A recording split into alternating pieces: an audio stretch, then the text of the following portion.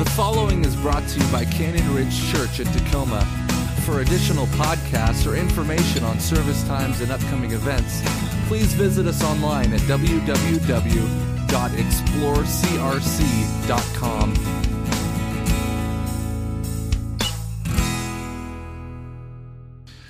Well, we're talking about these 5 areas that are so critical to life, so important. I mean, these are 5 key areas in all of our lives, and their faith is one of them, fitness the other, family, finances, and food. These 5 areas. Most Americans really pride themselves in their freedom.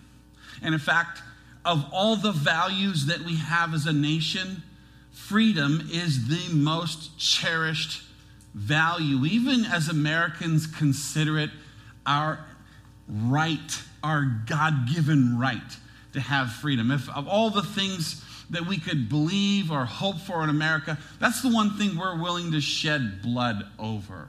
And just even recently in our country, you think about all of the soldiers who have come back from war and are disabled or hurt or injured, and some lifetime of suffering because they have laid their life down on the line for our freedom.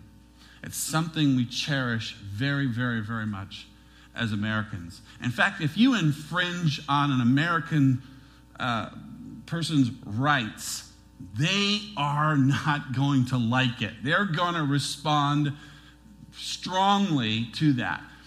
And that's not something you see in the rest of the world. That's a unique thing to America. It's not that the rest of the world doesn't want to be free. They do. But it's just you go to other countries, that's not their number one value. Here in America, it is. It's something we cherish. It makes us incredibly unique in the world. Unique, our country, the greatest country in the world, I believe, because of that unwavering passion and drive for freedom. Freedom for our country, for our nation, and freedom for each individual person. You want to contrast that freedom that we have and we share? Just watch a documentary on North Korea or China or some of the other countries or even Iraq or India or Pakistan, and the freedoms that they have compared to the freedoms that you and I have. And what makes Christianity stand out and unique among all the other religions of the world is that Christianity also strongly values freedom. And probably because Jesus said it. Jesus said that we are to be free and that we can be free. And so there's a strong value within our faith for personal, individual freedom, and that our freedom is found in Jesus Christ. So I want to focus today, as we're talking about healthy and free, on this one aspect of it that Paul talks about in 1 Corinthians 6. So we'll show it on the screen. You can turn in your Bible if you have one. New Testament, 1 Corinthians, starting in verse 12 for the 12s. I have a right to do anything you say. So Paul is talking to the church at Corinth, and they have this core value among them. And that value is we can do whatever we want. You ever encounter that before? You ever meet somebody that has that attitude? You can't tell me what to do. I can do whatever I want. You have a neighbor? You ever encounter that with your next door neighbor? Maybe your 2-year-old has said that to you a time or two. You can't tell me what to do. They had this attitude. And so he says, retorts back to him, but not everything is beneficial. So he says it again, I have the right to do anything. This is their attitude. But I will not be mastered by anything. So he is saying, okay, you have this passion to be free, and nobody felt more free than the Corinthian church. I mean, their freedom was based around this concept that we should be free to worship God however we want. And so basically, if you went into the Corinthian church at the time, it was a free-for-all, man. It was anything goes. Whatever you want to do, whatever you feel, let it out, let it happen. All this radical, wild freedom. They cherished their freedom. And Paul's saying, okay, I affirm that you're free in Christ, yes. But your freedom has limits. Let's frame this freedom. Let me teach you what your freedom actually looks like in Christ. It does not look like you can do whatever you want. So he's correcting that strong belief that you cannot do whatever you want. Your freedom is in varying degrees. And we understand this concept, right? I mean, you know that you're free as an American, but you're not necessarily free to do whatever you want to do. We have rules, right? We have laws. If you break those laws and you get caught, what do you lose? Your freedom, okay? That one thing you cherish above all things, you will lose that. You must stay within the parameters of this freedom that is so precious and wonderful. And Paul's saying your freedom in Christ is limited. Now, the basis for this, the reason why, why can't we just do whatever we want? Especially as it comes to worship. Why can't we just worship however we feel? And the reason, he says, is because we reflect the glory of God. We are a reflection of God's glory. If you're a follower of Christ, then you are the temple of the Holy Spirit.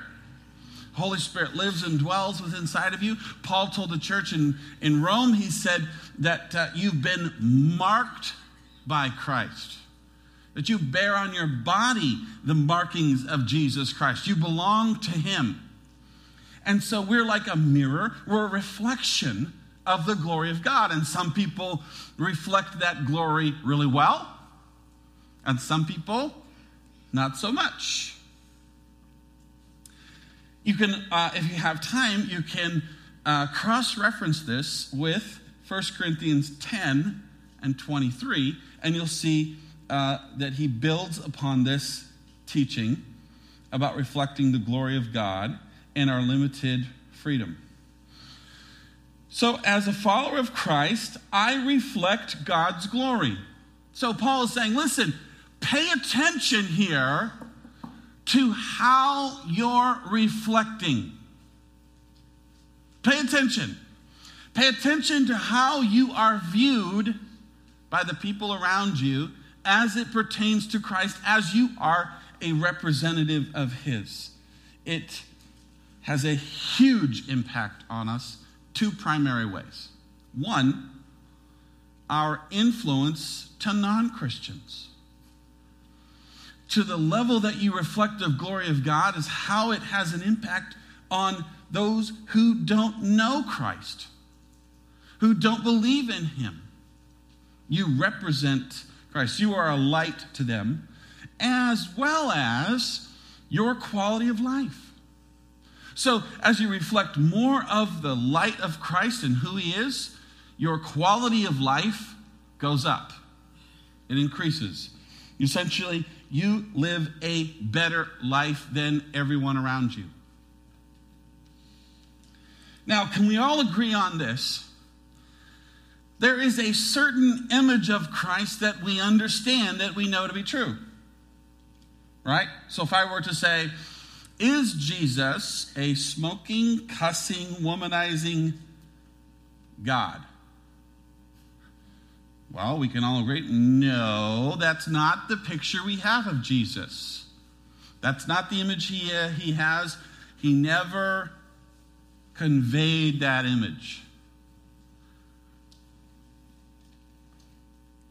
So we see there are limits.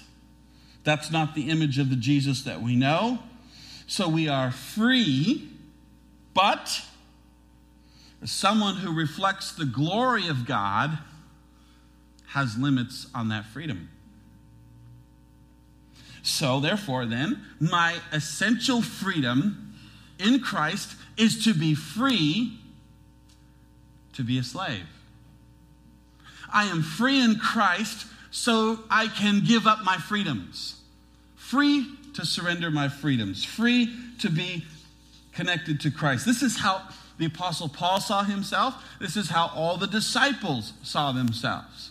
They saw themselves free to be a slave to Christ. So when we're talking about these topics of faith and fitness and family and finances and food, we're talking about our freedoms to reflect the glory of God in these key ways. It determines how we live.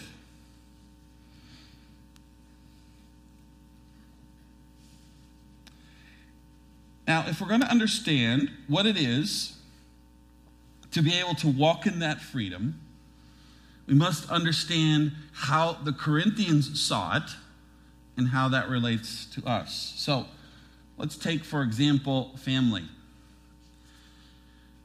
Your family members can offend you. They can hurt you. They can say something bad about you, mistreat you, damage your reputation, betray you.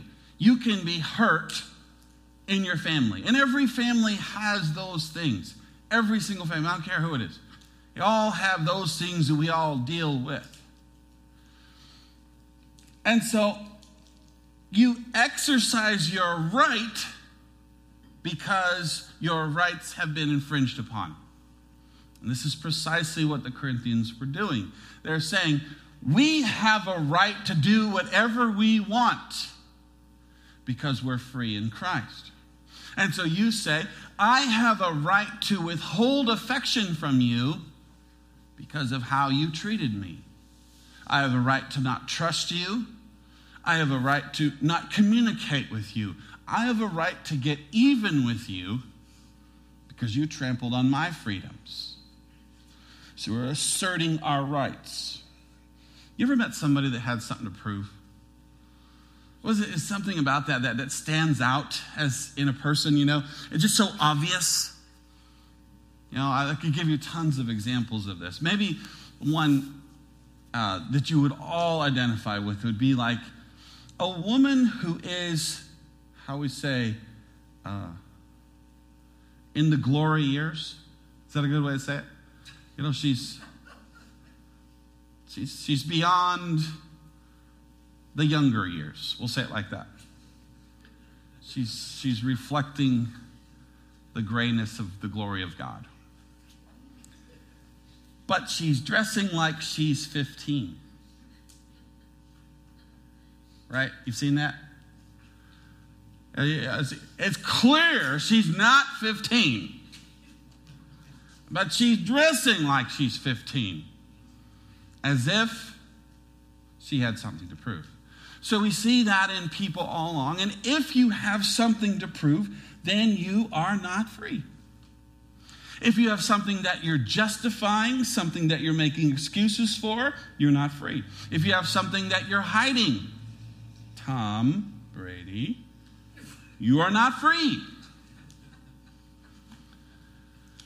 And I had a personal revelation of this for myself this past week.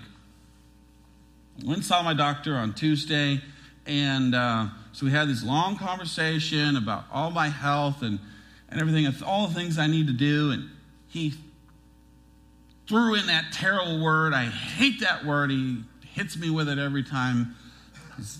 You're obese. And can't you come up with a better word? But, he throws it at me.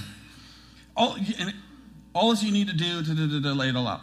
And I was sitting and listening to him, and I'm thinking to myself, when it comes to the category of food and fitness, I have simply lost control. It's out of control. I no longer can say I am in control as it pertains to my physical health.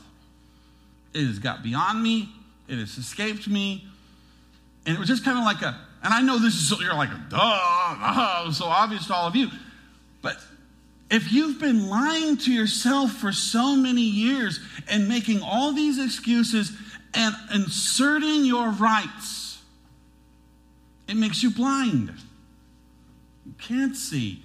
You slip into denial. And so I was always asserting my rights. I have so much pain every single day. I deserve this cake and ice cream. I heard somebody say last week that every fat preacher has a skinny one that's trying to get out. I just keep mine muffled with Twinkies. Keep feeding him Twinkies. He never gets out of there.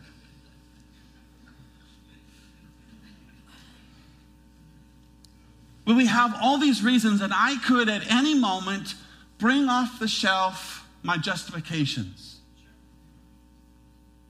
And these are the reasons why. And I have them. Nobody can really talk to me about it. Nobody can say anything to me because I have my reasons that I use to keep myself enslaved. So you ought to be feeling pretty good about yourself right now. So let's talk about you.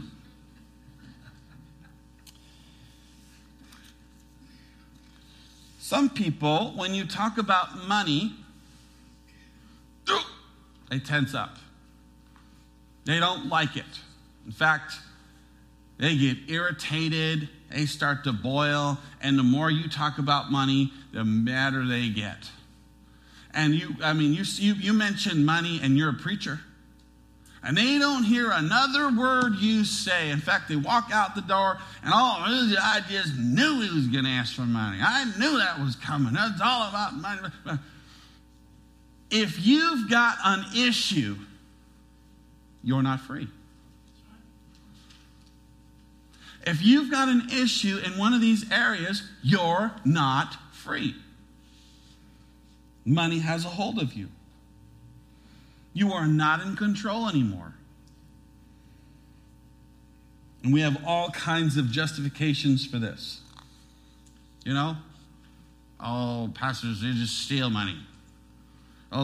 They're getting rich off that thing. And you've got all your justifications so you can stay stingy, ungrateful, and a slave. A slave to money. Now, if that little bit just made you uncomfortable, guess what? You're not free.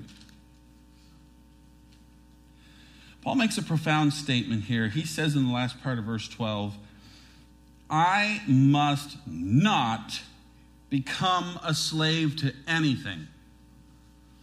I am only to be a slave to Christ. That's it. That's where my slavery goes.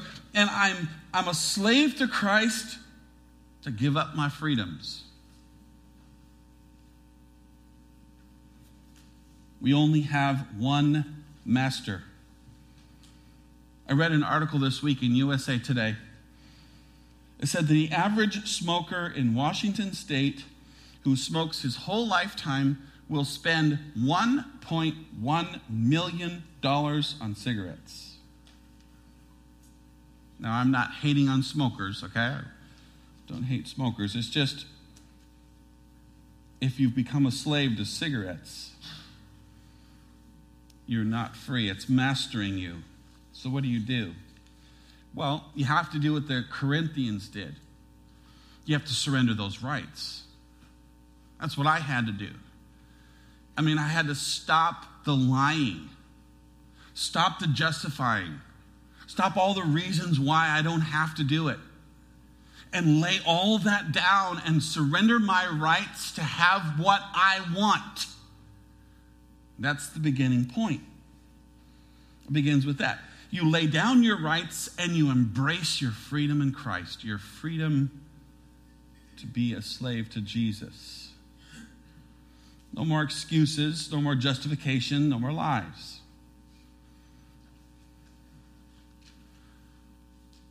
So, Dad to say, okay, Doc, I don't like the way you use that word, but I will become accountable to Gilbert Drew in my community group, and Gilbert's here, so I'm going to embarrass him.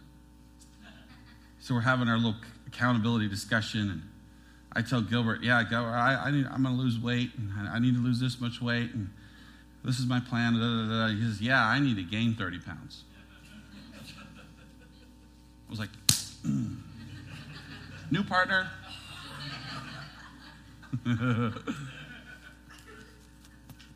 Just teasing, Gilbert. Love you. But become accountable to him. Start that diet program. Start learning how to think differently. And start a new path of obedience, a new path of change, new opportunities. How can I reflect the glory of God when I'm dead? I cannot. You see, giving up your rights empowers you to see the truth. Empowers you to see the truth about how you are, in fact, a slave to money. You are a slave to a person in your family who is enslaved you through that dysfunctional, toxic relationship, and you've become a slave to that, to food. Maybe there's an area of your faith that you've gotten so out of whack, you've become enslaved to that. It's no longer freedom in Christ. It's so easy to see that happen. And so surrendering your right empowers you to see the depth of your slavery. Here's a great question, and this is a question that I think helps uncover the truth. Is there anything I cannot give up?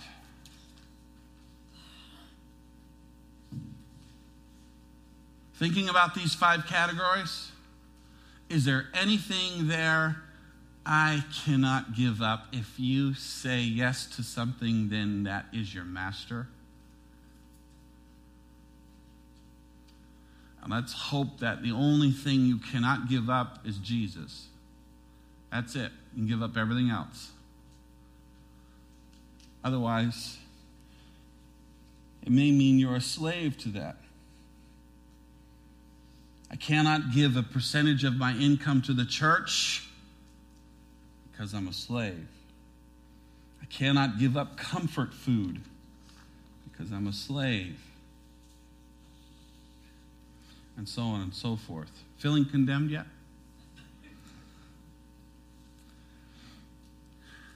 The great thing is this. Jesus gives us this opportunity. He invites us to humble ourselves. You'll never get there as long as you're holding on to your pride.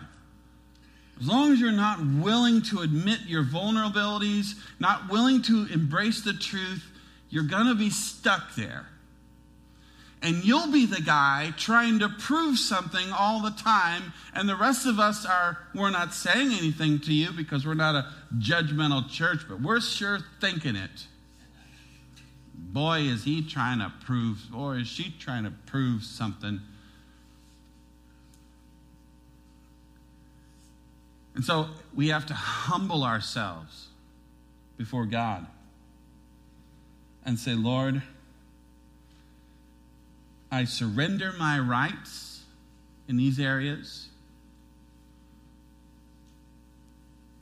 And I want to see the truth. I want to see where I'm all bound up. And help me start down a better path to health. More health and freedom equals a greater quality of life and a more dynamic church. An exciting place where the presence of God is working and people love to be there because God is there. Because people are engaged with Him. They're surrendering to Him. They're walking with Him. They're changing. They're transforming. It's a great place to be. So pause with me for one moment, if you will. One moment. Close your eyes. Think. You got to think now. I know you're on autopilot, but think. Okay, you ready? Think about this. Is there anything I cannot give up when it comes to my faith, fitness, family, money, food?